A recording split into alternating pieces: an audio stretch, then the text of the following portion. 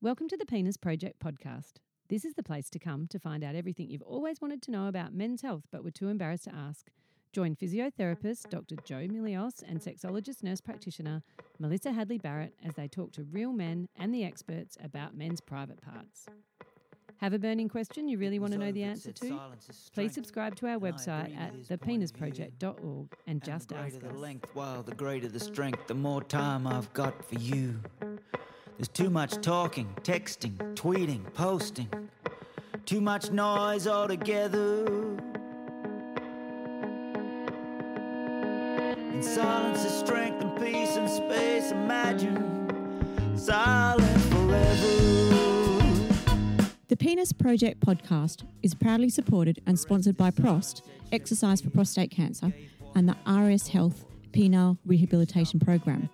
PROST is a not-for-profit charity set up by myself in 2012 that aims to help men exercise during their experience with prostate cancer. If you want to know anything more about PROST, including our online service and USB product now available, please just go to prost.com.au. Hi, I'm Melissa Hadley-Barrett and I designed the Penile Rehabilitation Program to help men recover from prostate cancer. It's an online program built on decades worth of knowledge and experience and practice. It's the only one of its kind in the world and it actually works. So if you've been diagnosed with prostate cancer and want to get your penis working again as quickly as possible, and why wouldn't you, then visit penilerehabilitationprogram.com and you'll be off and running. And it only takes about 15 minutes a day. All the best with your recovery, which I promise will never be as bad as you think.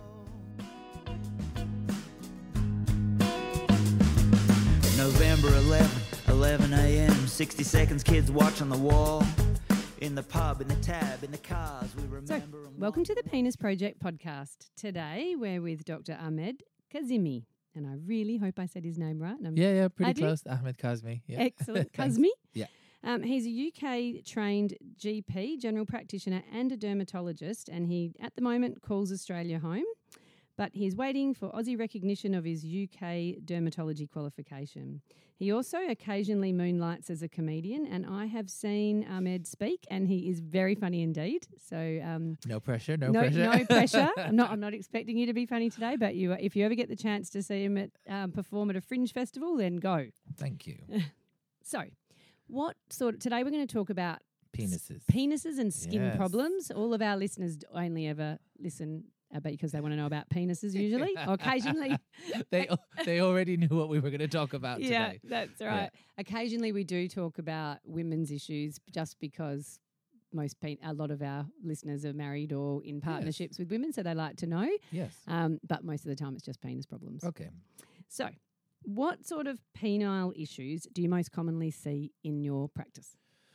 So in my dermatology rooms, there's a couple groups of sort of penile skin problems that present. And probably the most common two are just normal penises and normal scrotums, where there's a bit of anatomical variation and somebody wants reassurance that the lump or bump or color change on their penis is just normal. Yeah. So we could talk about that in a bit more detail. And then the other big group is this sort of low-grade, coming and going, little bit of irritation, slight redness, not really diagnosable by the GP, patients irritated by it, but they're aware it's not serious as well, that sort of lingering type, and we call that balanitis usually. Yes. So that's probably my biggest other group. And then, not uncommonly, I also see penile involvement of just another skin disorder. So the patient happens to have psoriasis or happens to have eczema, and then they don't actually recognize that as being what is the rash on their penis, even though they may recognize it on other body parts. They haven't quite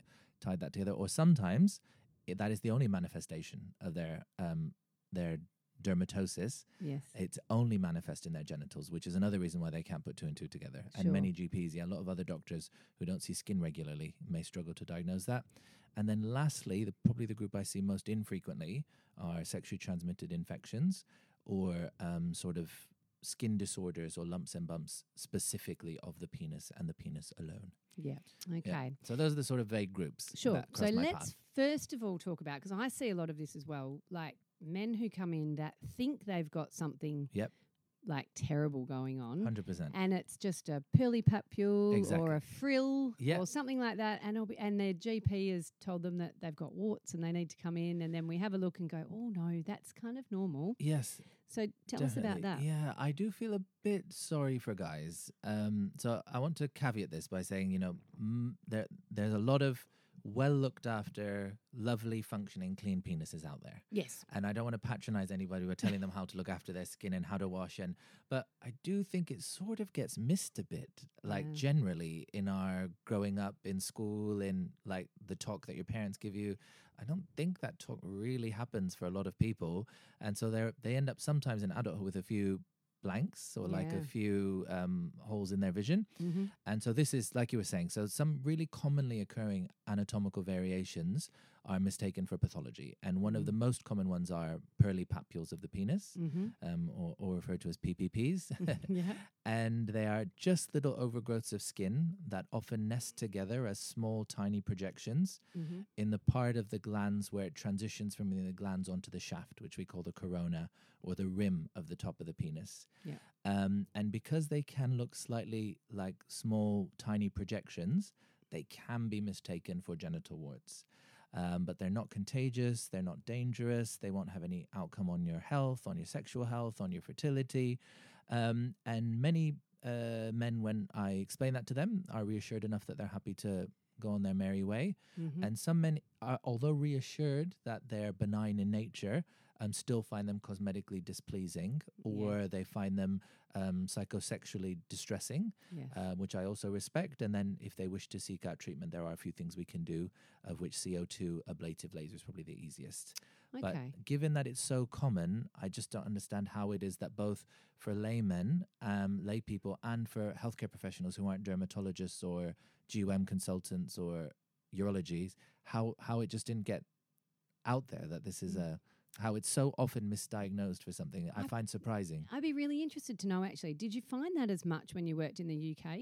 Yes. Oh, did you? Yeah, 100%. Okay, because I've always had a theory, which is obviously wrong then, but I've always thought that because so many Australian men are circumcised, not so much anymore, but 20 years ago they all were, that like my parents wouldn't have spoken to my brothers who were circumcised about pulling your foreskin back and having a look what's underneath and all of those things. And then when they become adults and they're like, oh, what's that? You know, rather than like I think we're kind of missing in our one generation of education because we haven't been, but maybe that isn't affecting I'm not sure. Yeah, I'm not sure if it is generational because I don't know what the comparative rates of circumcision are, but I imagine it's either similar or even lower for the UK. Yeah, and I imagine America's probably is higher. Yeah. So I'm not sure that that's necessarily the. So Americans and Australians have a lot more circumcision, you know, like that's definitely reduced over the last 20 years. But, you know, early on, when I see most men in their 50s or 60s that are from the UK, they're not circumcised. Most Australian men at that age are circumcised, which is interesting. I was going to talk a little bit about circumcision later, but since we're on the topic now, I do think it's also important to mention that, you know, although penises have a lot in common, they vary significantly from person to person too. And there is a big gap between, I see in clinic, between presentations in circumcised men and uncircumcised men, in that almost, unfortunately, I would say 7, 8 or 9 out of 10 consults for sort of itchy, sore, irritated penis or balanitis is almost always in an uncircumcised man. So that's not a PR for circumcision, and you know we should be able to manage it in most cases without needing to circumcise. But if you're out there listening to this and you are circumcised and you're wondering why you've never had a itchy or sore or why you've never had balanitis, that's probably why. It is hugely protective because it just creates an environment on the tip of the penis that isn't wet all the time, that isn't moist all the time, that doesn't trap or guard or keep a hold of things. And the long-term consequence of that is just the skin changes in nature. It becomes firmer, harder. The bacteria and yeast that grow in it are different. And so one of the sort of benefits then, or the happy side effects of having been circumcised, is that a lot of these issues are so much lower in occurrence in circumcised men. And then does that mean that you see more men with these pearly papules in uncircumcised or circumcised, or is there no correlation with that? Yeah, no, I can't say that there is much of a correlation. There may be one that exists statistically, but in my clinical practice, I've seen it in both groups. Yeah. And so let's say a guy's out there and he has got a pearly papule. Yep. And he doesn't like the look of it and he just wants it off. He's reassured that it's nothing sinister. Yes. But he just wants it off. Like what would the procedure be for that? So the first thing I do is actually some gentle screening questions, because, I find often in young adults, young men, young women, if they come presenting wishing something cosmetic, I like to just gently put my feeders out to see if this really a phenomena that's just attached to this one lesion, or actually is this distress at this lesion a manifestation of something else? Yeah, okay. Because if the patient does have anxiety or depression or body dysmorphic disorder or there are other issues, all that I'm going to do once I've treated it is just allow for that to be misplaced onto something else. Yeah. Then they'll come and see their other doctor about their rosacea or about their... So I will gently ask some screening questions like, so what's happening for you at home? Are there any stresses going on? How would you describe your mental health? And I even explain outright my line of questioning. I say, and do you think that, because the reason I'm asking this is I'm wondering if once we treat this, if that will resolve this worry for you. And then I'm probably still going to treat them even if I do think they've got concomitant depression or anxiety, but I'm probably going to signpost them or make some investment in also trying to bring their attention to what I think else might need addressing. Yeah, that's great. And that is quite common in that age group where something becomes a manifestation of some other upset or worry, and you can miss that moment of putting them on a different trajectory if you just see it as just and then that they might penile lesion alone. Yeah, the next thing might be that they're worried about that their middle toe's longer than their other toe or something like that. Exactly, yeah. Yeah, that's great. So it's preventing further Yeah, and further. so that's the very first thing I do. And then I also just take that moment to briefly ask generally how their penile functioning is, how their sex life is. Because again, if there is significant problem, it's probably not related to their pearly papule. No.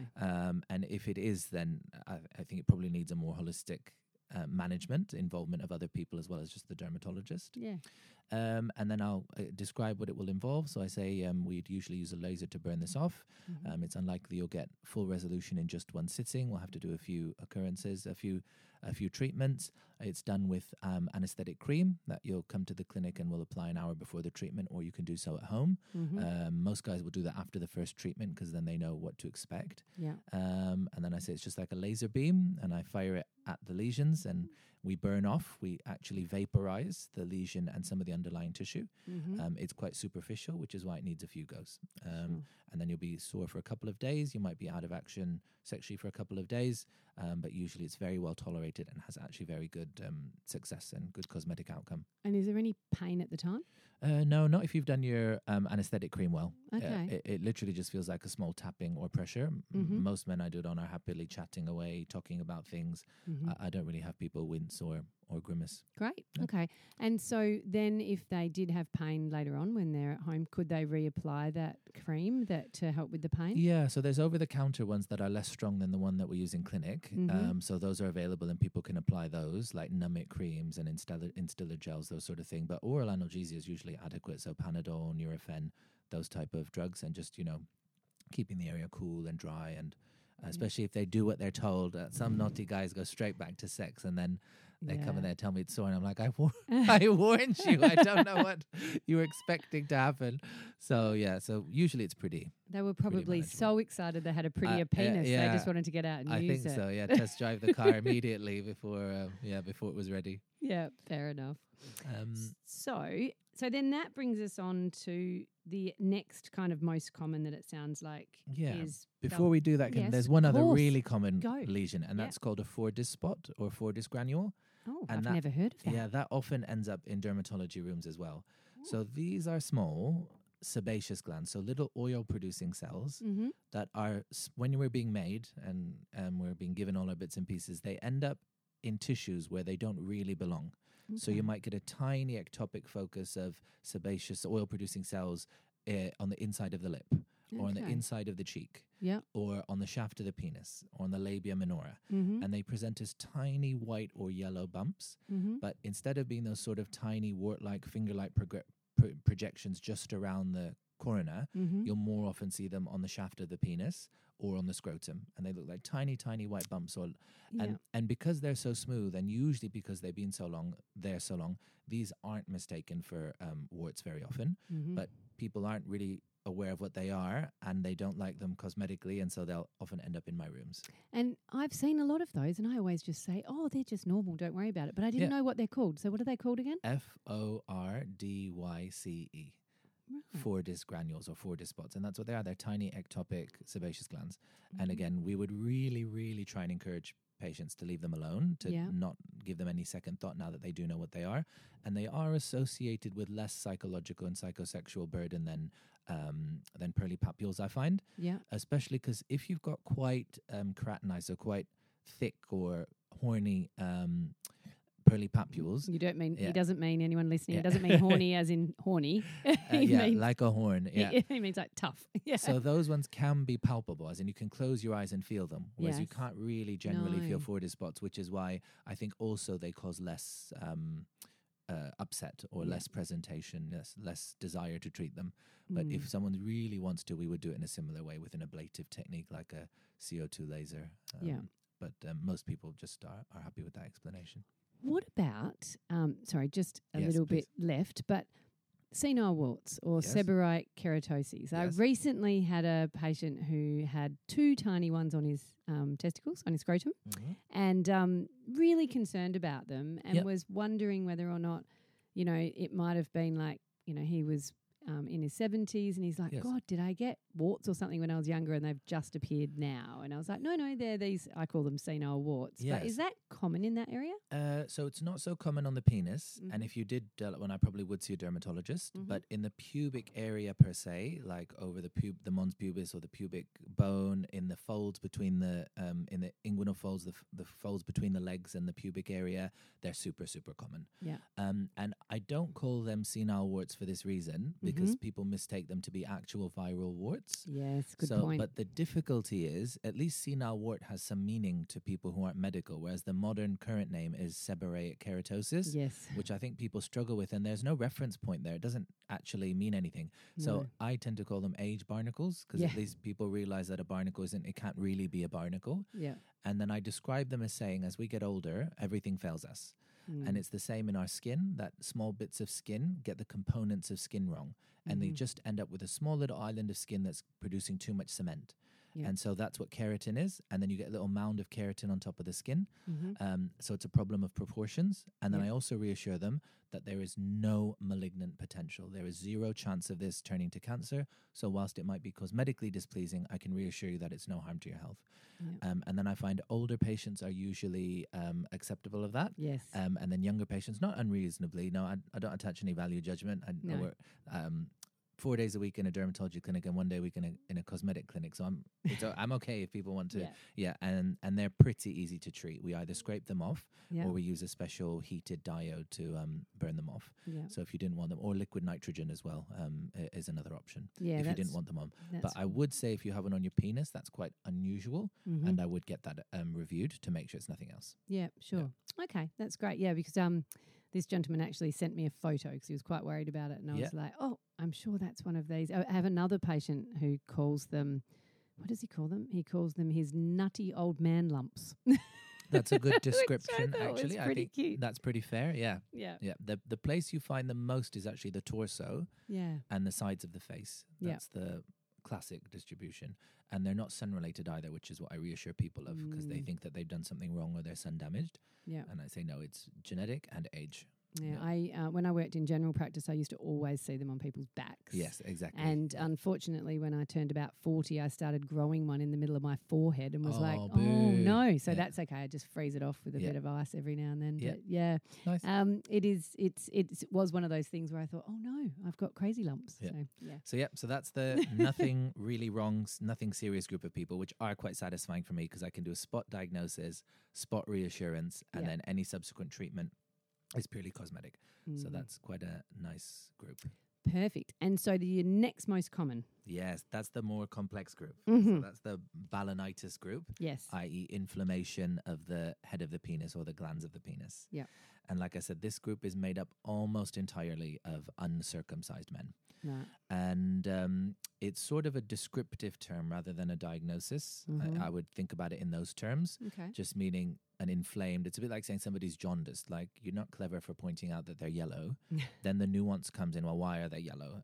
Is it alcoholic hepatitis? Is it viral hepatitis? Is it a tumor? Is it? And it's a bit the same with balanitis. It doesn't take that much nuance or skill to say, okay, well, you've got an intermittently red, slightly irritated head of your glans penis. It's balanitis in the descriptive sense. Yeah. But why that's happening is usually a bit more nuanced. And my general experience has been it is almost always multi-etiology. It's Okay. very rarely just one thing. So in layman's terms, explain what that means to our listeners. So I think men come with the hope that I'll tell them it's one thing, and if they change that one thing, all the symptoms will disappear. And in real life, unfortunately, life isn't so kind as to do that. So then I have to discuss many things. Yes, okay. And so one of the most common triggers for this irritated, inflamed glands of the penis that we call balanitis is usually an irritant phenomena. And the irritant phenomena happens because the skin there is exposed to chemicals that it shouldn't be, or chemicals for a long enough period that it ends up breaking down the barrier of the skin. Okay. And the most common ones in uncircumcised men are usually urine droplets Okay. and smegma, which is just a mixture of oil, skin oil, and sloughed off skin cells. Which is living under the foreskin. Exactly. And so Yeah. this is why uncircumcised men circumnavigate this, because there is no foreskin to trap all of this. Yes. So one big contributing factor is this irritant phenomena. So a little bit of droplets of urine getting trapped there, a little bit of dead skin cell getting trapped there, a bit of skin oil getting trapped there. And then they end up causing this sort of low-grade inflammatory response where the body's trying to say, hang on a minute, this shouldn't be there. They might also damage, disrupt, or dissolve the top layer of the skin as well, which means things can get access to deeper tissues that they shouldn't do, deeper parts of the skin. So that's one sort of on this multi-etiology. And would soap be considered in those irritants? 100%, yeah. So these are sort of your endogenous or your own things from your own body that are causing it. But then there's exogenous irritants too. And you hit the nail on the head. Soaps are one of the biggest groups. And I think people also sometimes struggle to realize that, the skin of our genitals isn't actually the same, especially if you're uncircumcised. It is just not the same as the rest of our body. And therefore, what it can tolerate is very different. So you may well be able to tolerate certain chemicals, neat soaps elsewhere on your body, on the palms of your hands, which might be 50, 100 times thicker than the skin on your penis, than the skin on your penis will be able to tolerate. So it's a bit like I said at the beginning, where I feel like somehow a few lessons got skipped somewhere in growing up, and that's one of them. So then I have a little explanation about how actually to wash them, or what products might be safer or more useful or less irritating. And I'll tell you more about that in a minute, but I'll just go through all the different bits. So so what's the word? It's like a double-edged sword, where if someone isn't washing frequently enough, they'll get an accumulation of this urine and smegma that's quite harmful to the skin. And if they're really overzealous with their hygiene, and there's always soap going down there, and the soap isn't always being washed away, they're also stripping away their oil and their natural barriers and causing inflammation there. So what we want is that lovely middle point where we're cleaning enough that we're getting rid of all the bad stuff, but not over cleaning, that we're still leaving the skin with some of its natural oils and its natural defenses in place. Okay, great. So pee, urine, smegma, soaps, then friction as well is another common irritant. It never ceases to surprise me where somebody might say, I've got a new girlfriend, and then they might have had sex 20 times in a week, and now their penis is a bit sore, but they haven't put two and two together, that if you went from having like masturbating once a week to sex 20 times, or that may just, if you rubbed any part of your body enough times for long enough, it's going to be sore, let alone your poor little glans penis, which probably... Well, we know when, you get a cold and you use a tissue 20 times a day. That's exactly. That's your nose is sore. Exactly. And it can even cause crusting, peeling, redness. So then that's another common trigger for balanitis. And then something that isn't directly related to hygiene, But a really, really common cause for this group of this sort of intermittent, low-grade, annoying, coming and going balanitis are overgrowth of yeasts in that area. And this is because, again, it's just moisture trapping. Yeah. So even if there's optimal hygiene, that's not going to change the fact that it is a moist environment there if the foreskin is in situ, in place. And so the most common yeasts that do that are a yeast called Malassezia furfur, which is also the yeast that gives us common dandruff of the head, and also causes a common inflammatory disorder of the skin called seborrheic dermatitis, where men often describe dandruff in their eyebrows, their beard, in the creases around their nose, and that's because those are oil-rich, moisture-rich areas. Yep. Hair often traps water as well as oil, and so it's a thriving environment for the yeast to overgrow. And then the other one is Candida albicans, which traditionally is associated, which we know of because of thrush. Yeah. But that can also overgrow. So those are sort of the main, and then I talk about all of these, and then when we talk about the trajectory and the treatment, I also keep referencing these groups, about irritants, about hygiene, about yeasts, and then I usually find the penny drops, and they realize that if it recurs, why, and what the treatment measures are. So that's the approach I take. So, if you had some sort of allergic response, then it's not uncommon, is it, for you then to get a secondary infection of one of the fungal type Candida or one of those yeasty infections, is it? So then you can have both at the same time. 100%. So you can even have overlapping penile dermatoses. It doesn't always have to just be one pathology. So even though the causes are multifactorial, you might even have more than one actual diagnosis in place at one point. There's no reason why you couldn't have psoriasis and balanitis because of friction and smegma, and do you see what I mean? Yeah, exactly. And exactly like you've said, unfortunately, these things can often feed each other.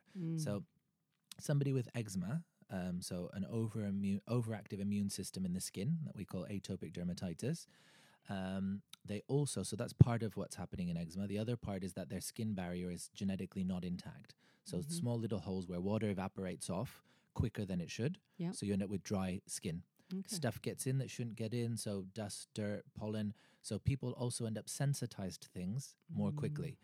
And so you end up with this poor cohort of patients where they're itchy because they've got a broken skin barrier. They're red and sore because their immune system's overactive.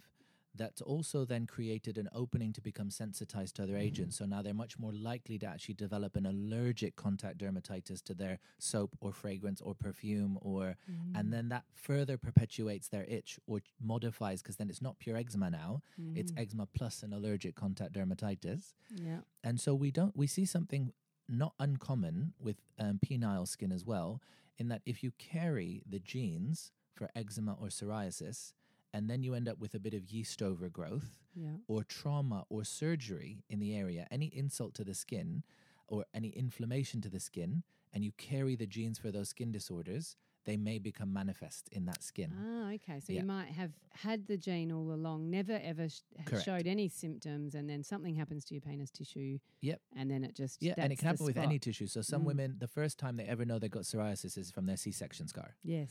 Yeah. And same like somebody might have an overgrowth of yeast in their scalp, and we would normally call that seborrheic dermatitis, or a little bit on their penis, and we would call that seborrheic balanitis.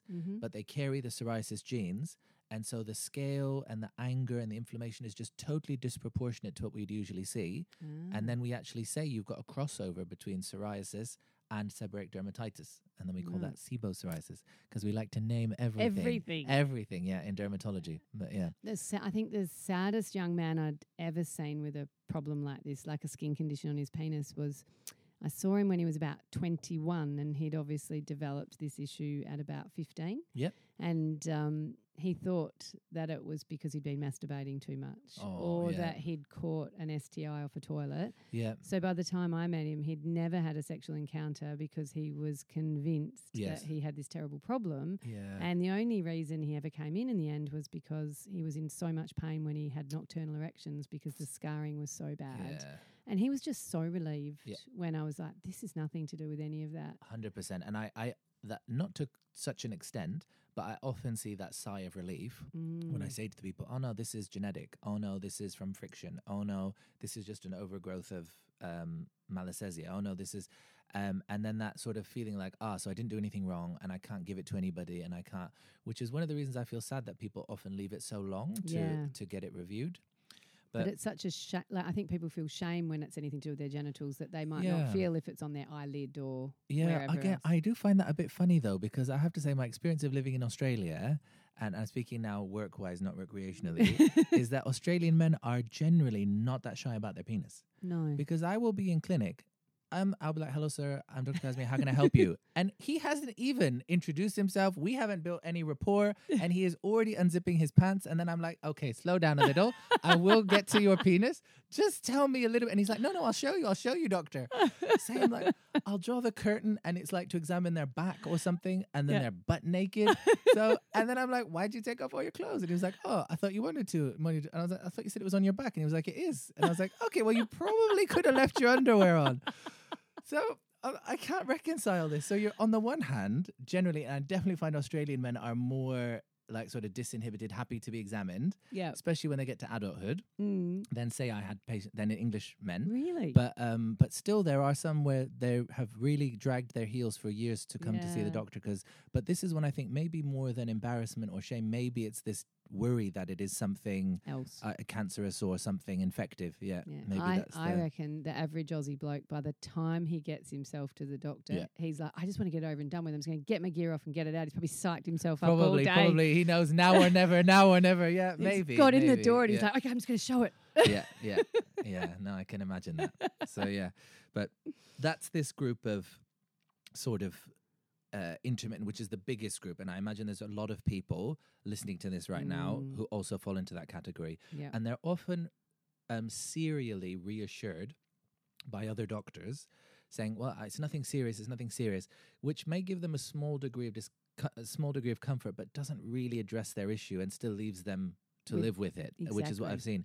And so most guys, when they come to consult me, leave feeling pretty positive and reassured, even though I'm really honest with them. And I say to them, there's good news, bad news. What would you like?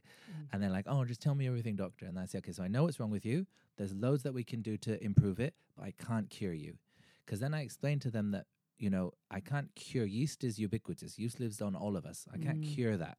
Also, I can't eradicate friction because you are going to masturbate and or have sex in your life. I can't do you see what I mean? So it's all about just trying to find a regime that gets you as symptom-free as possible for as long as possible, and what you do when you get a relapse. And that forms the next discussion that we have with them. So what would you normally say? Say someone comes in and it started off as some sort of atopic dermatitis and then they have a secondary yeast infection. Because, and I'm definitely not a dermatologist, but my understanding is that like the treatment for these things, the first line is pretty much the same for most of them, but it's just a mixture of things, isn't it? Yeah. So again, just in the same way that the causes are multifactorial, I actually literally write down for them. I say your treatment is also going to be multifactorial. And then this is where sometimes I worry and I feel like I might be a bit patronizing, or I worry that I'm literally teaching a man how to wash his penis. But then I also think that actually it is a really important part of the management of this. And obviously it's not happened correctly so far. So let me use this moment. So I'll talk about some quite medical things, but then also some quite straightforward things. And when you sort of shit sandwich it like that, I don't think anyone gets offended or gets. So I literally go through each of the things. So that's why I explain the problems, because then it forms the next it gives me the segue to discuss their treatment. So I say, okay, so about the catching, like the trapping of urine. So then I say, I would recommend when you're urinating, you just retract the foreskin enough that the urine exits without touching the rest of the penis. Okay. And that might be that you have to fully retract, or it might be that it's enough just to expose the tip of the urethra, which is called the urethral meatus. Then also, again, it sounds like common sense, but make sure that you're fully finished, shake a few times, then protract the foreskin back over the front, over the top. And then you will have just reduced by 95% how much urine might be trapped there. And it's such a simple, and then I say, I know everyone's in a rush, everyone's like quick, you want to, but really it's worth taking the time to do that. And then I also explained to them, I said, babies get nappy rash because if they're in a nappy too long, the urine breaks down, it turns into ammonia, it's inflammatory, it's irritating, and that's sort of what's happening to the tip of your penis. Yeah. So that's the first thing I tell them. Then I tell them, obviously, about the friction, just, use lubricant, etc. And for most people, they'll want to make sure that their foreskin is in their neutral position when they put a condom on, for example, or so those kind of general measures to try and don't have sex 20 times a week. Exactly. Or you can, but just, you gotta accept the consequences. So that's what I talk about for those kind of things. And then with the washing, which is a big one, because it ticks the box both of avoiding irritant fragrances and soaps and also of getting rid of smegma correctly. So I say to them that I want you to go soap-free and fragrance-free. And there's loads of products available on the market, depending on what country you are. So Dermies do a really nice soap-free wash. QV do a lovely soap-free wash. Aveeno do a lovely soap-free wash. And I would actually look for the word soap-free, fragrance-free, because there's this gimmick that they'll say gentle or for babies, and it will still have the same soap content. Or the other thing they have on a lot of these creams now, which makes me laugh, is gluten-free. Now, really, why does a cream need to be gluten-free? So it's not going to benefit. So then I say that's what you do. So fully retract the foreskin in order to really clean around it. Use a tiny amount of neat soap-free wash or just the suds, depending on how irritated they are.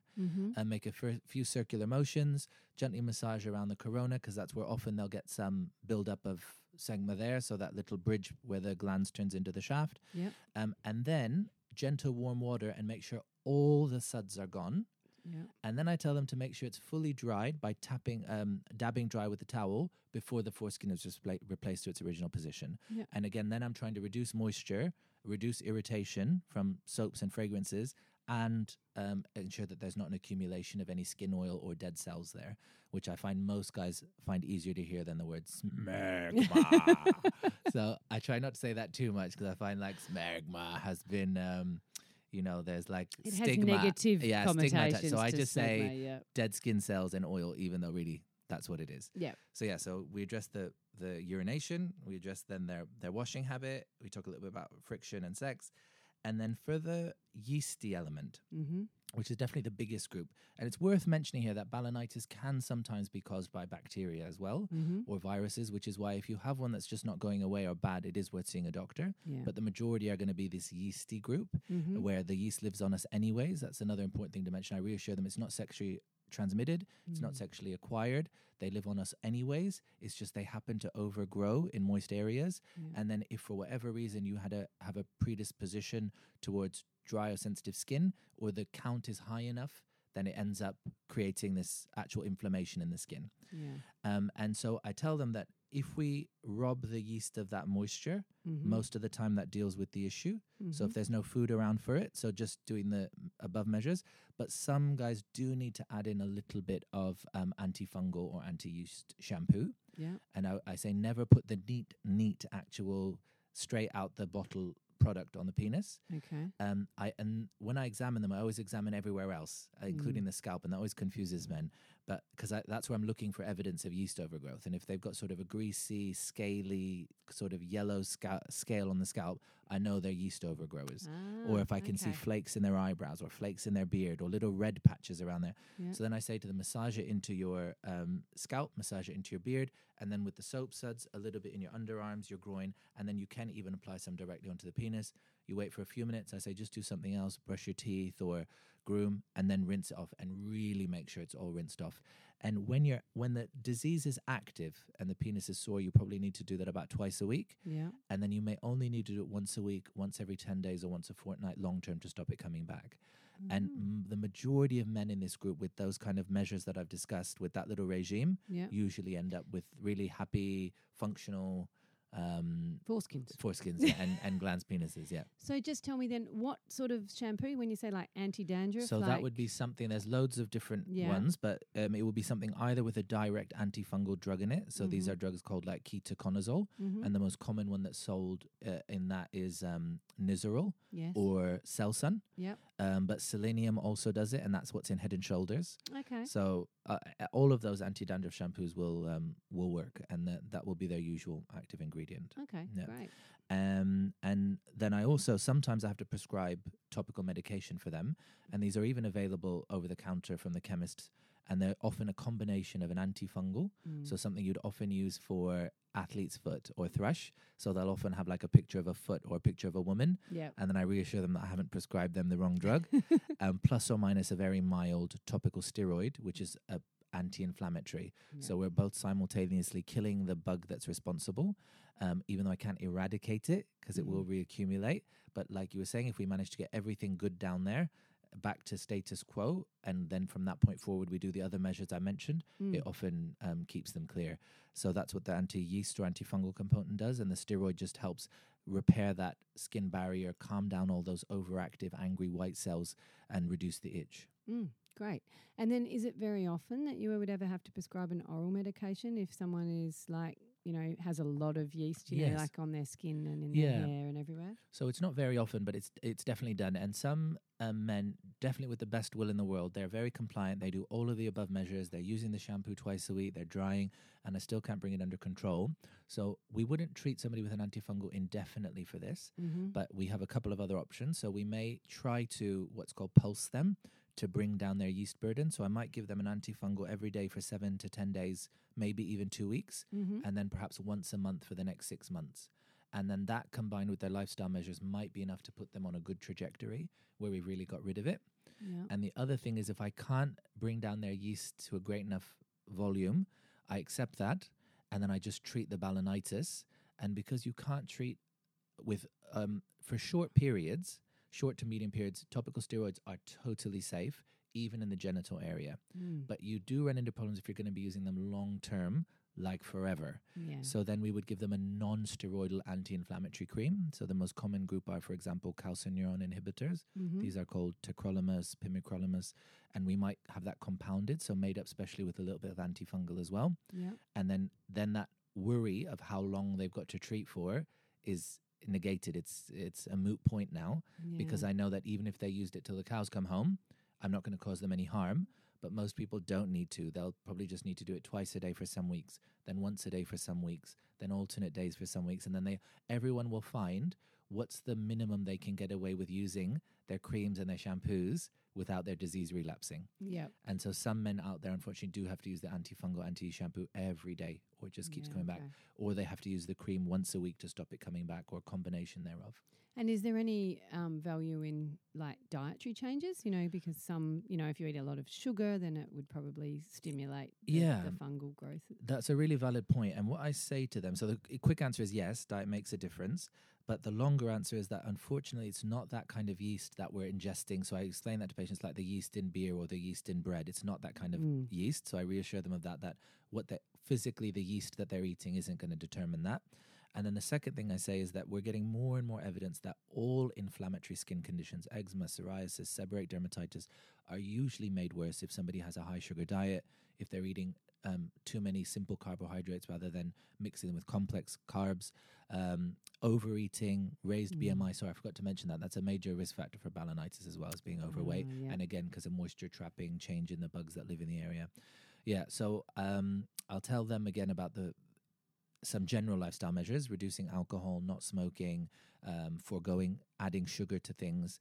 But my general clinical experience has been, unfortunately, even if all of these measures are followed to the letter, it's not enough to confer significant enough relief of their symptoms that they can get away without having to use the shampoos and the creams and the other lifestyle changes. So I say it's definitely part of your treatment, and it will reap you a yield and a benefit greater in other parts of your life, being height weight appropriate, like exercising, avoiding sugar. The net gain from not becoming diabetic, from not having ischemic heart disease. So I definitely encourage guys, and I talk about it in the consult, but from a just straightforward, what's going to make my balanitis better tomorrow, doctor kind of view, I have to be honest with them. I don't think it's going to be, foregoing sugar in their tea that sorts their balanitis. No. Yeah. No. Okay, that's great. Yes. And so psoriasis, when someone has psoriasis in other places in their body, they don't necessarily have it on their penis, obviously. 100%, yeah. And can you have psoriasis just on your penis and not anywhere else in your body? Yes. So this is that third group I was talking about. Okay. So we've done the things that aren't wrong, just genetic or anatomical variations. Yeah. Then we did this balanitis group, most of which are sort of irritant balanitis, seborrheic balanitis. And then my third group are people that have normal, in inverted commas, as in non-particularly genital skin disorders that happen to affect their penis. Mm-hmm. And the two most common ones are atopic dermatitis, also called eczema, and psoriasis. Mm-hmm. And before I answer your question, if it's okay, can I just Definitely say what psoriasis is? Because Sure. I find a lot of Good people use idea. the word their whole life, and they may have even lived with the disease their whole life, and they're still not sure what it is. Mm. So psoriasis is a skin condition that's characterized usually by red, scaly patches of skin. Mm-hmm. And it occurs because the body stops recognizing the skin as itself and attacks it. So it's autoimmune, the body's attacking the skin.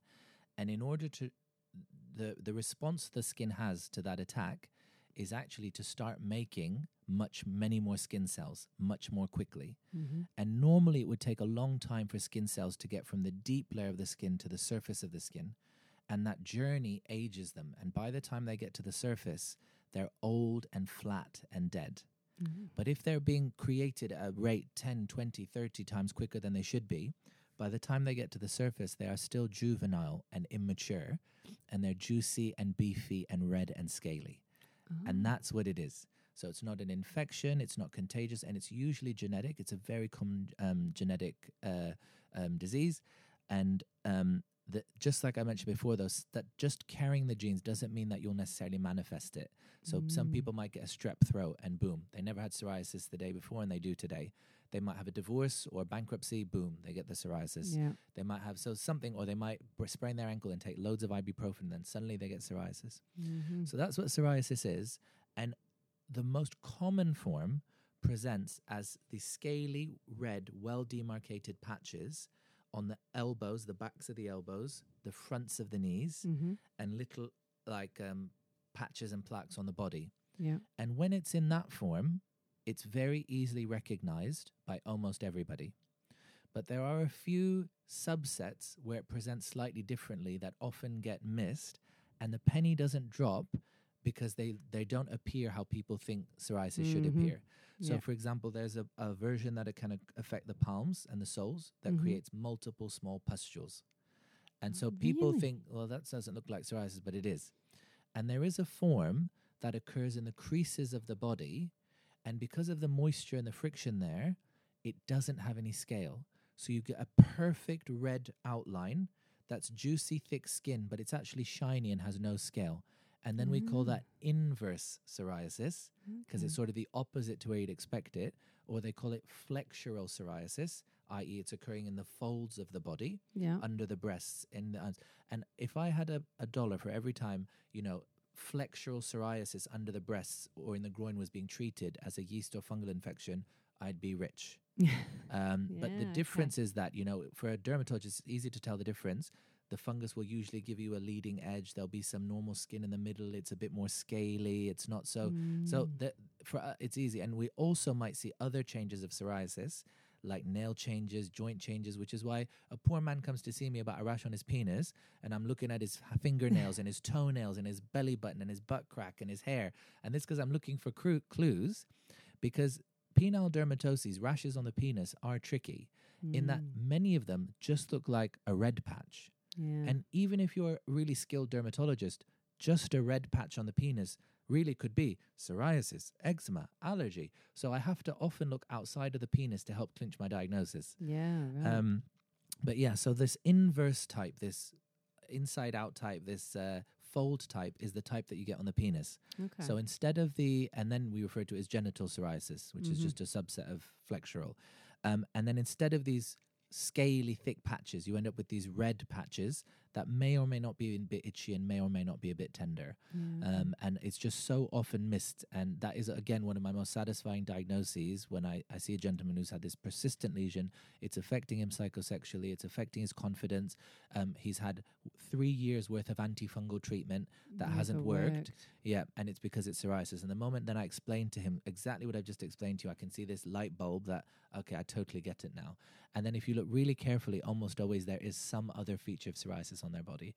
So they might have little pits in their nails that they just thought were normal. They might have really thick scale on the inside of their ear that they thought that was normal. They might have a swollen finger, and it's actually because psoriasis, 1 in 5 people, it also affects their joints. In the same way that the body is attacking the skin, it can affect the lining of the joints. And again, that was misdiagnosed, and suddenly all the pieces of the jigsaw come together. So that's really satisfying for me. So what is the treatment then? So the treatment is, I tell them all the stuff I already told them. Because especially if they're uncircumcised, I want to eradicate any trigger that's going to be upsetting the skin. Because I know that's going to keep perpetuating the psoriasis, even though that's not the primary cause. And then if it's genital-only psoriasis, we can usually manage it with creams, which may be a steroid short-term or that group of non-steroidal drugs that I mentioned earlier. We also sometimes actually use vitamin D creams, vitamin D analogs, because they sort of trick cells and stop this very fast turnover, but they can be a bit irritating, down there. So it's just about trying to find the right cream, which is usually the treatment that solves it. Plus, as I mentioned, it can often overlap with yeast infection, so often trying to decrease that. So antifungal shampoos will be a big part. And sometimes, if it's really bad, so if they've got really extensive disease, it's really causing splits in the skin, it's really, and I'm not managing to bring it under control with creams and lifestyle measures alone, we do actually have to give them what's known as systemic medication, which means medication that is either eaten, either swallowed or injected to fix the psoriasis from the inside out. So to block this inflammatory pathway where the white cells just keep attacking the skin, or to slow over the rate that skin cells are made. And there's a few drugs in that group that we use, but like some of the common ones are things like methotrexate, acitretin, or some of the newer drugs which are called biologics, which are drugs like risankizumab or gizolcamab, and sometimes we have to do that. The difficulty comes, though, where somebody, if they have a relatively low surface of their body affected, that then has to have, many men struggle with the idea of taking a medication regularly for that then requires blood monitoring or may have side effects, and then and depending on where you live, there's usually, for the newer drugs, which are generally cleaner and generally safer, the injectable biologics, because of the physical cost attached to them, the government will often set a minimum bar of severity that must be reached in order to qualify for it. And so many men, unfortunately, just won't meet that bar depending on where they live. But those are but there's millions of things. The take-home message from that, everyone listening at home, is that you don't need to know all the treatments. You just need to know there's loads of treatments there. And if you don't have to put up with correct, this. Exactly. And I always say that good news, bad news. I say that a lot in my derm clinic because a lot of these skin conditions are fixed. I say, I know what's wrong with you. I can make you much better, but I can't cure you. And that's usually enough for people. It's usually my thing with erection problems. It's like, I can't fix them all, but I can always find a workaround. Nice. You know, like you can usually find a way. Yeah. So is it very often, because one of the things that I'll see when guys have these kind of problems, they'll come in and go, can you just refer me to a urologist to get a circumcision? Because then the problem will be gone. Yes, that is a wonderful topic. So there is some truth in what they're saying. So for that group that I was discussing with the sort of uncircumcised man, where it's a mixture of friction and irritation and yeast, and for some of the dermatoses that are specific for the penis, we didn't get to that fourth group yet, but some of them, circumcision is curative, and that's a statement of fact. That being said, I tell them just to park it on the side for a moment, because although a relatively safe and straightforward procedure and tolerated by many people, for a large number of people, circumcision in adulthood can be attached with significant psychological problems and psychosexual problems. They almost sort of have to learn how to use their penis. They may be hypersensitive for ages. They might find it cosmetically displeasing or feel that it was a form of mutilation to their penis. So it depends. So I say to them, I just gently remind them that you can put that on standby, because most of the time when they come to me, they haven't actually had a good crack at trying some of the treatments that we've been discussing for however long we've been together. So what I say to them is, would you like to just hold off the referral? We try these measures first. If we're not able to bring your symptoms to a acceptable level, then we'll refer you. And sometimes they say, yes, I didn't know there were any other options. Or they'll say, no, I'm so fed up, I really do. And then I say, that's fine. But then I'm still a bit cheeky. And what I'll do is I'll do the referral, and I'll still ask them to do those measures whilst they're waiting to see their urologist. Yeah, because it's going to take a couple of months. Correct. And many of them, it works. And then they're like, oh, I don't need to get circumcised now. But it is true. And it harks back to the very first thing I said, that there's a big difference in the microbiome that live on the skin and the moisture levels and of a circumcised versus an uncircumcised man. And the uncircumcised penis just doesn't have to deal with a lot of this rubbish. No. So they're not wrong when they say that most of the time it is curative. It's interesting because I saw a guy last year actually who was desperately wanted to have a circumcision for this problem. Yep. And he actually did have it under control with kind of, these sort of measures, these more conservative measures. But he was like, I'm just sick of having to worry about it, and I just want a circumcision. He really regretted having a circumcision because his sexual pleasure when he masturbated wasn't the same because he was so used to having that foreskin going over his glands. And afterwards he was like, oh, I really didn't think about this before. And I think it's sometimes we're so focused on making something go away that we just 100%. Don't think about the side. And it's a bit like when I said I work 4 days a week in a derm clinic, 1 day a week in a cosmetic clinic. I make no value judgment of people. Adults, they are autonomous individuals. So I don't actually recommend for or against or try to sway anyone to have or not have a foreskin. And then I joke, I'm like, I'm not particularly attached to your foreskin either way. It doesn't affect my life. But I just gently remind them that whilst it is likely to be curative, just because it's likely to be curative doesn't mean that has to be our treatment option. No. And then I just gently want to remind them of that fact for the reasons that you said, that any surgical procedure will have consequences. But still, ultimately, it's their decision. And I would say only a minority of my patients end up going on to require circumcision.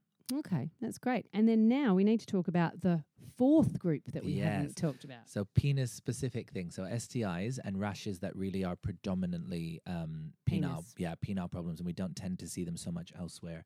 Oh, just before we move on, about the circumcision. Yes. It's not going to, if you have psoriasis or atopic dermatitis or another rash elsewhere in your body, it's not going to cure that.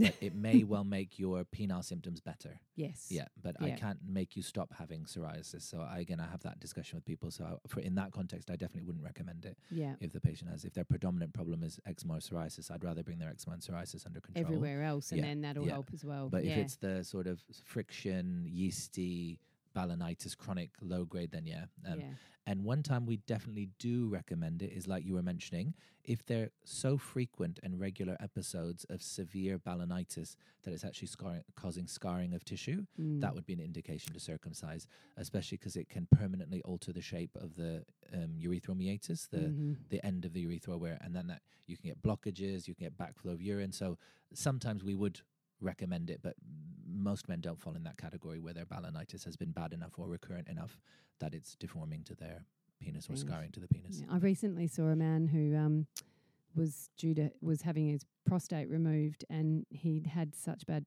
balanitis, and I can never say that properly, that it was so scarred we could barely retract his foreskin. Yeah. And he hadn't been sexually active for quite some time, and he came to see me pre-op just for education, and he was like, I'm just worried. I've never really worried about this, but now I'm worried. Yes. How's that going to work? I was like, oh yeah, and we you need can to imagine. deal So with if your foreskin is now so inflamed or so scarred that it is non-retractile, it is going to be impossible for that man to achieve good hygiene in the way that we described earlier. So that's another reason why usually they will proceed to circumcision in those contexts.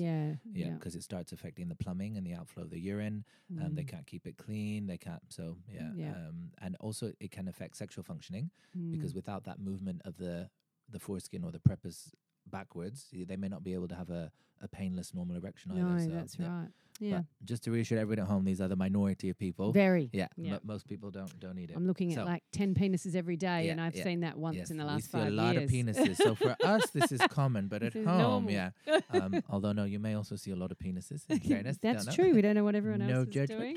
Yeah. So, So the fourth group. Fourth group. Sorry, yes. Those STIs and penis-specific rashes. So sometimes people are worried they have an STI, and they're right. Right. They do. Yep. So, Yep. yeah, and a lot of these are being treated in primary care, I so was by going to say, GPs. would many of them get to you? Because the GPs would check for that, I would have Correct, thought. yeah, and GPs are usually pretty good. It depends on what country you're in, but in Australia, a lot of sexual health, the majority of sexual health is done in primary care. Yeah.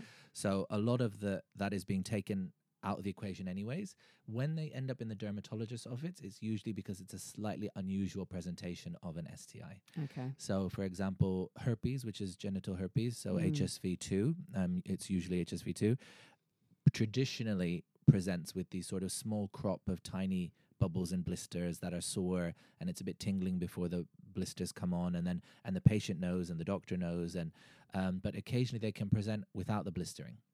Or the blistering can be so superficial that the top of the blister is de-roofed and comes off before the patient's seen the blister, and it just leaves a very shallow loss of tissue on the top that we call an erosion.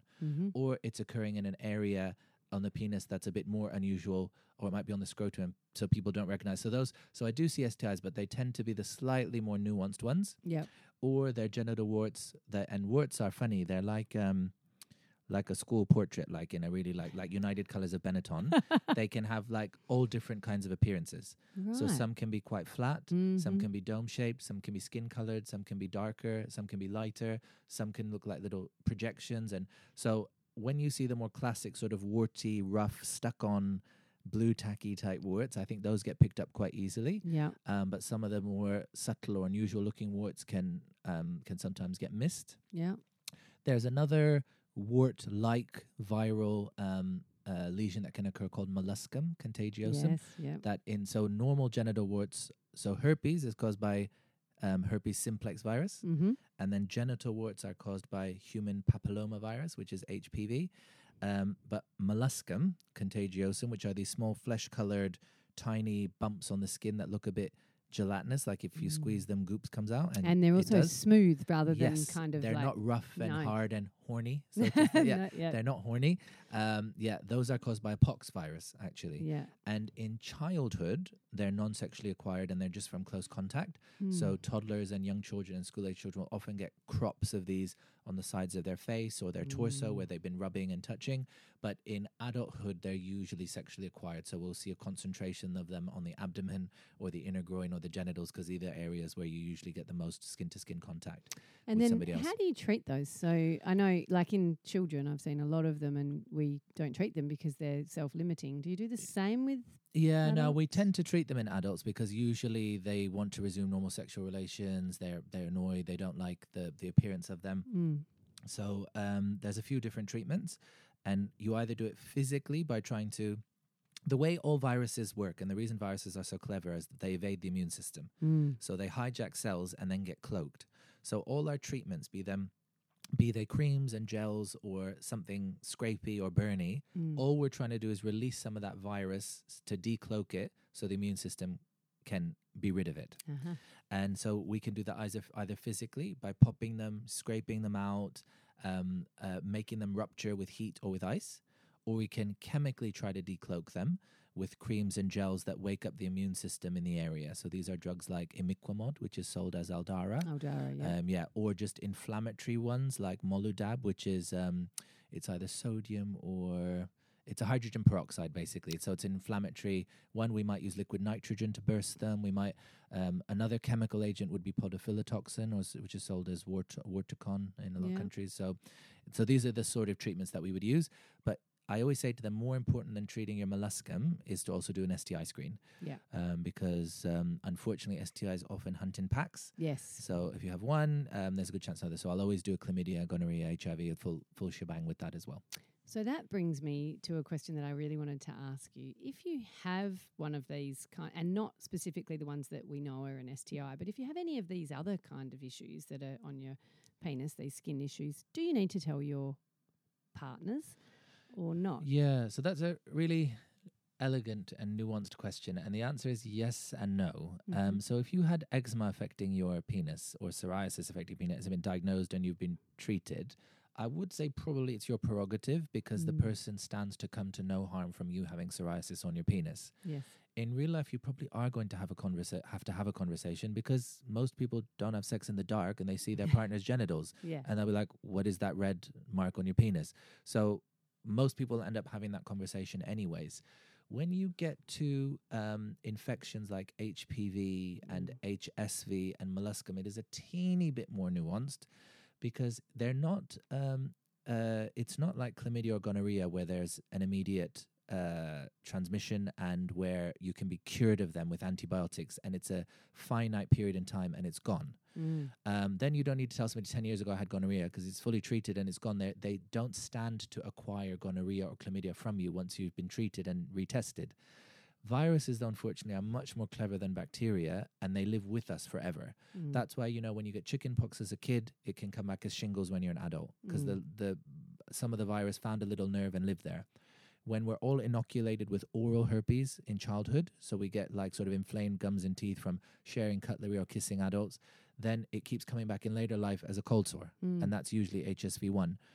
So viruses are just smart, and they live with us forever, and it's the same, unfortunately, with herpes virus and with HPV.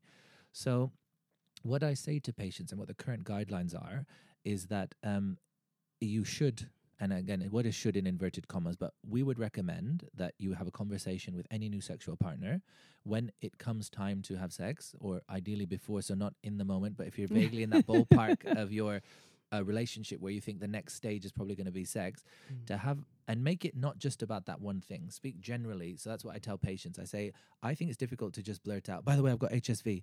By the way, I've got HPV. So just say, I was wondering if we could have a conversation about sexual health and, about contraception and about if that's relevant. And then I would segue into it and say, just so you're aware, I have had in the past episodes of HSV, as in I've had genital herpes or I've had warts. They're currently, and then you fill in what's appropriate. You say, I'm currently asymptomatic and have been for X, Y, or Z. I'm currently not on treatment, or I'm on prophylactic treatment for HSV.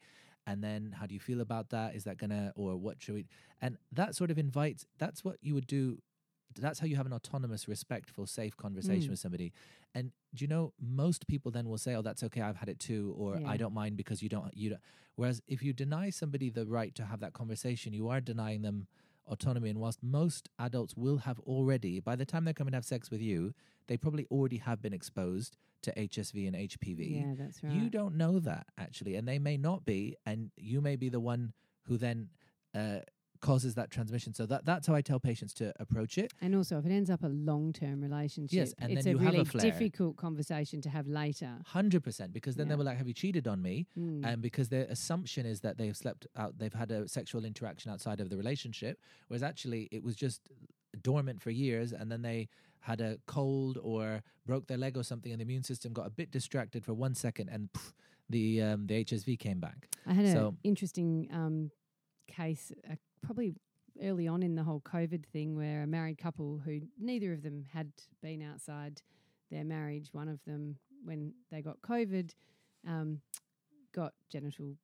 herpes. Yeah. And they had probably had a very tiny outbreak many years before that never was diagnosed. They never thought anything of. Yes. And it wasn't until years later when they were really run down and they got COVID and they were unwell that this came out. Yep. And then there was all sorts of difficult conversations between that couple because we had to go through how that worked. And I also reassure patients, and I say, I know it's an uncomfortable conversation. I don't pretend that it's not going to be one, but that doesn't mean that it's not a conversation that needs to happen. And then I'll give written leaflets, because sometimes it's hard, even if they leave with a really clear understanding of what I've said, that vocabulary just sort of runs away. Or in that moment, if there's a scaffolding they can have to direct the conversation, or I say, did you want to come back with your partner? And I can have the conversation with them as well, and we can have I was about to say a three-way, but that's not what I meant. We can have a discussion together. So there's lots of ways of dealing with it, but in short answer to your question, I do think it's a conversation that should be had, and that partners should be informed. Great. That's my thingy. And then that's the out of that fourth group, the STIs. Then there are some dermatoses which really do just occur on the penis predominantly. Oh, yes. And out of that group, probably the most common one that I encounter is a dermatosis called lichen sclerosis, which is another one where the body gets a bit angry, attacks itself. It is I've only ever seen it in circumcised men. I've never seen it in an uncircumcised. It's only seen in uncircumcised men. I've never seen lichen sclerosis in a circumcised man. I see it on vulvas quite often. Yeah, as so well. it's much more common in women than in men. Yeah. And in women, it often affects the sort of perianal skin as well. It can do in men. And same actually, well, if we go back to warts, many men, even if they've had no sexual activity in their anus, they just get self-inoculated and they may well have warts down at the anal. That's very common. Right. So that's another reason why if you come to my clinic with penile symptoms and I look at your butt, it's not that you're a weirdo. It's just you're actually doing due diligence. Yep, and we can treat it at the same time. But yeah, so if somebody has often low-grade inflammation or an injury or something can trigger this autoimmune condition where the body attacks the skin again. We also think it may be implicated with what bacteria and viruses and yeast live on the skin. So we're not totally sure what the exact cause is, but we know what some of the triggers are for this lichen sclerosis. And then what ends up happening is, as a result of this immune attack on the skin, normal skin is replaced with scar-like tissue.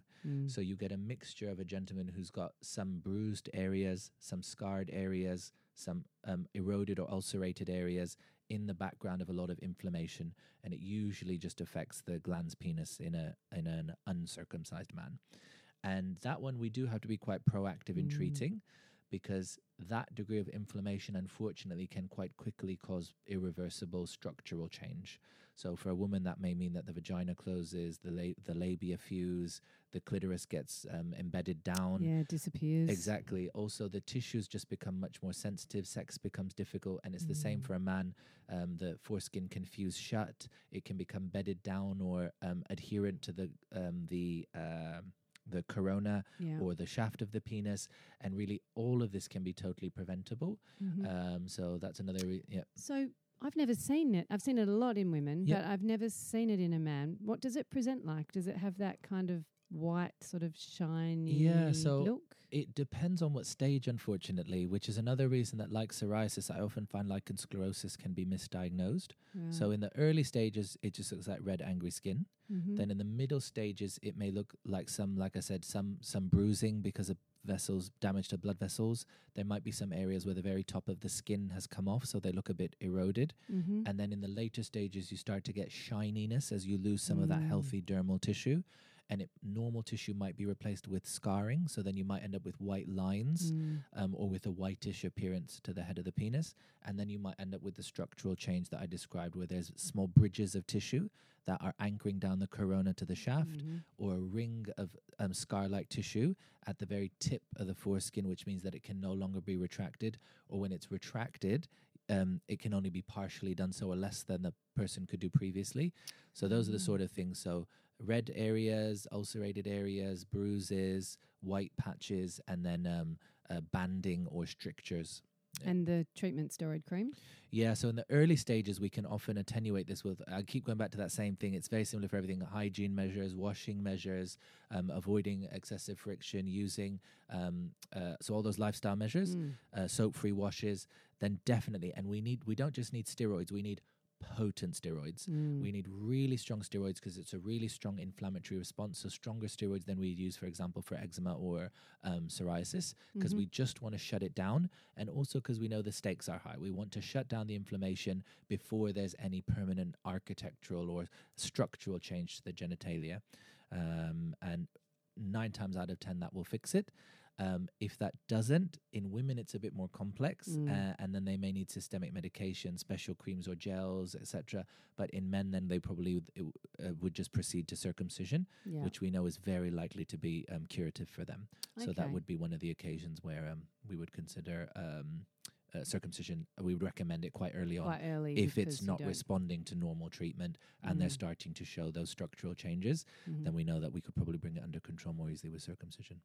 So my biggest takeaway that I'm hearing from all of this is we need to make sure that our hygiene is good, but also not overzealous 100%. and soap free. You want that middle ground, Yep. soap-free, good regular hygiene without being overmuch and not ignoring it. Yeah. So everything in moderation.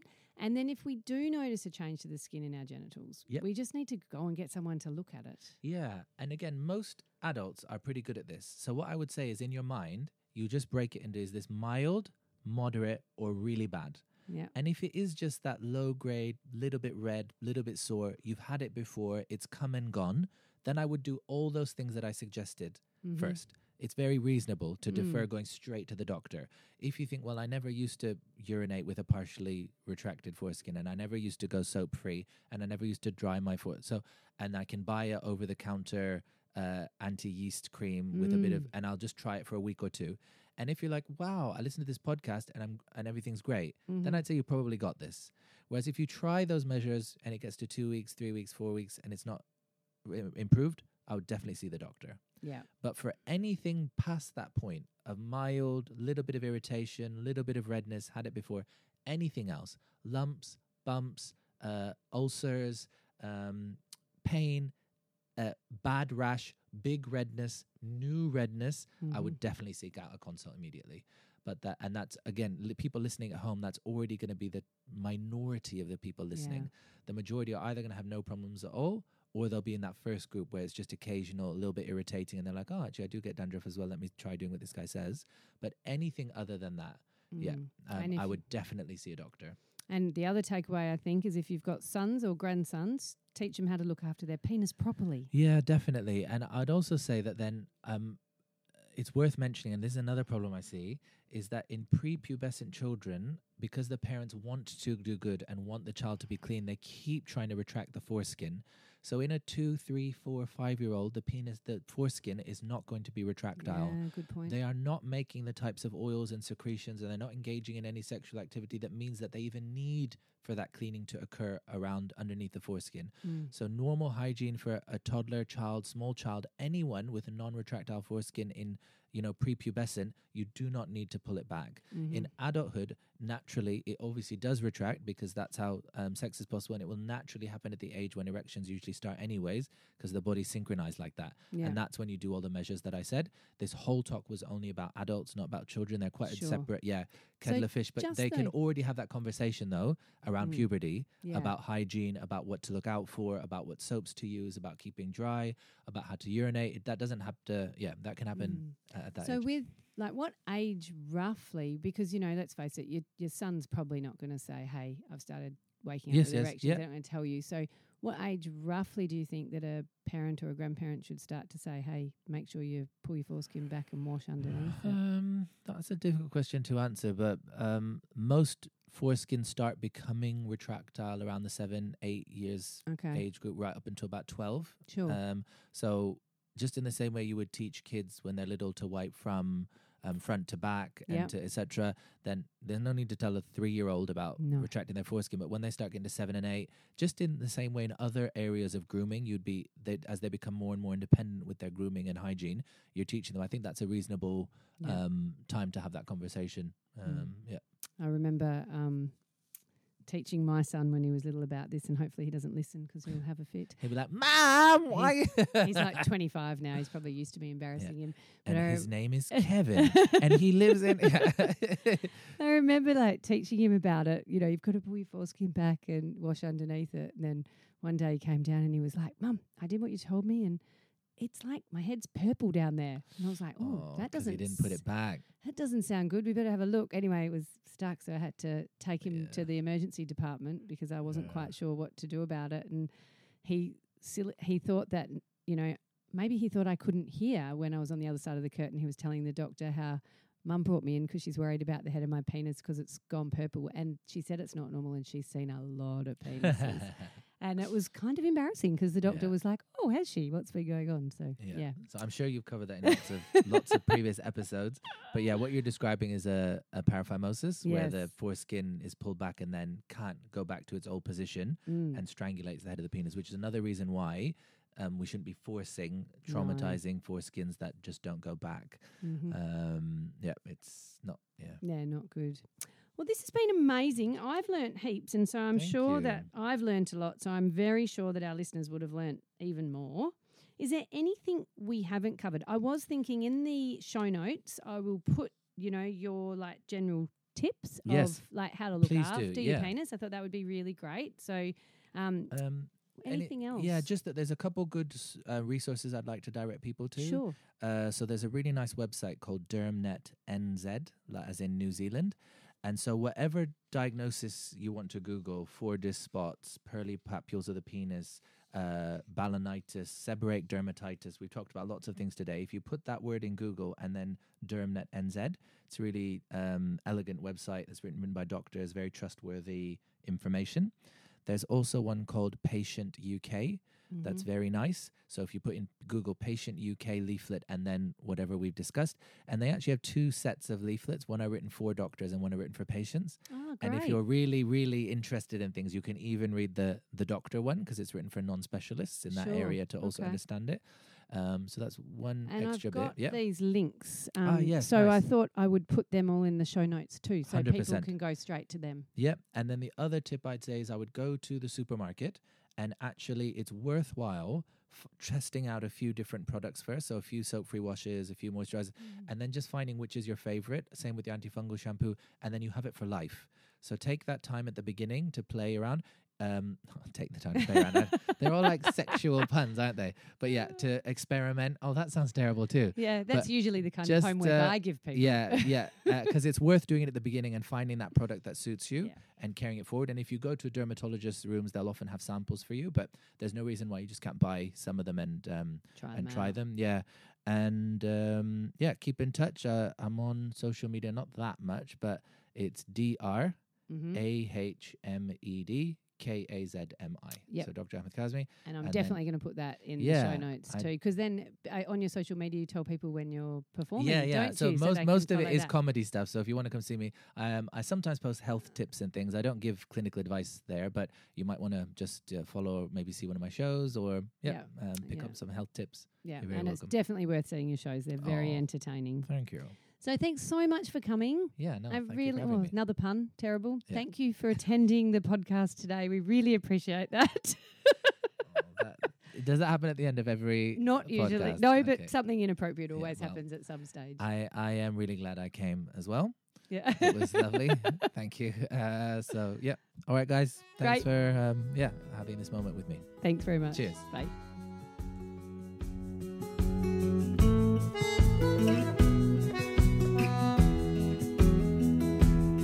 I'm gonna tell you about a boy who lives inside me. He's been there all of my life. Hi, I'm Melissa, and I hope you enjoyed the podcast this week. Just a reminder, if you've been diagnosed with prostate cancer, I've built a penile rehabilitation program just for you. It's an online program packed with information, exercises and advice, along with proven strategies that will get your penis back in working order as quickly as possible in about 15 minutes a day. If you like the sound of that, then please head over to penile-rehabilitation-program.com and you can start straight away, or there's a link from the RS Health website. We would also love you to review and subscribe and share this podcast so we can help more men. Links to Instagram and Facebook are in the show notes. We look forward to seeing you there. So spread the word that help is available. All the best for now. Bye. I've got a boy of my own now. It fills me with pride to see him growing so fast into a man. His victory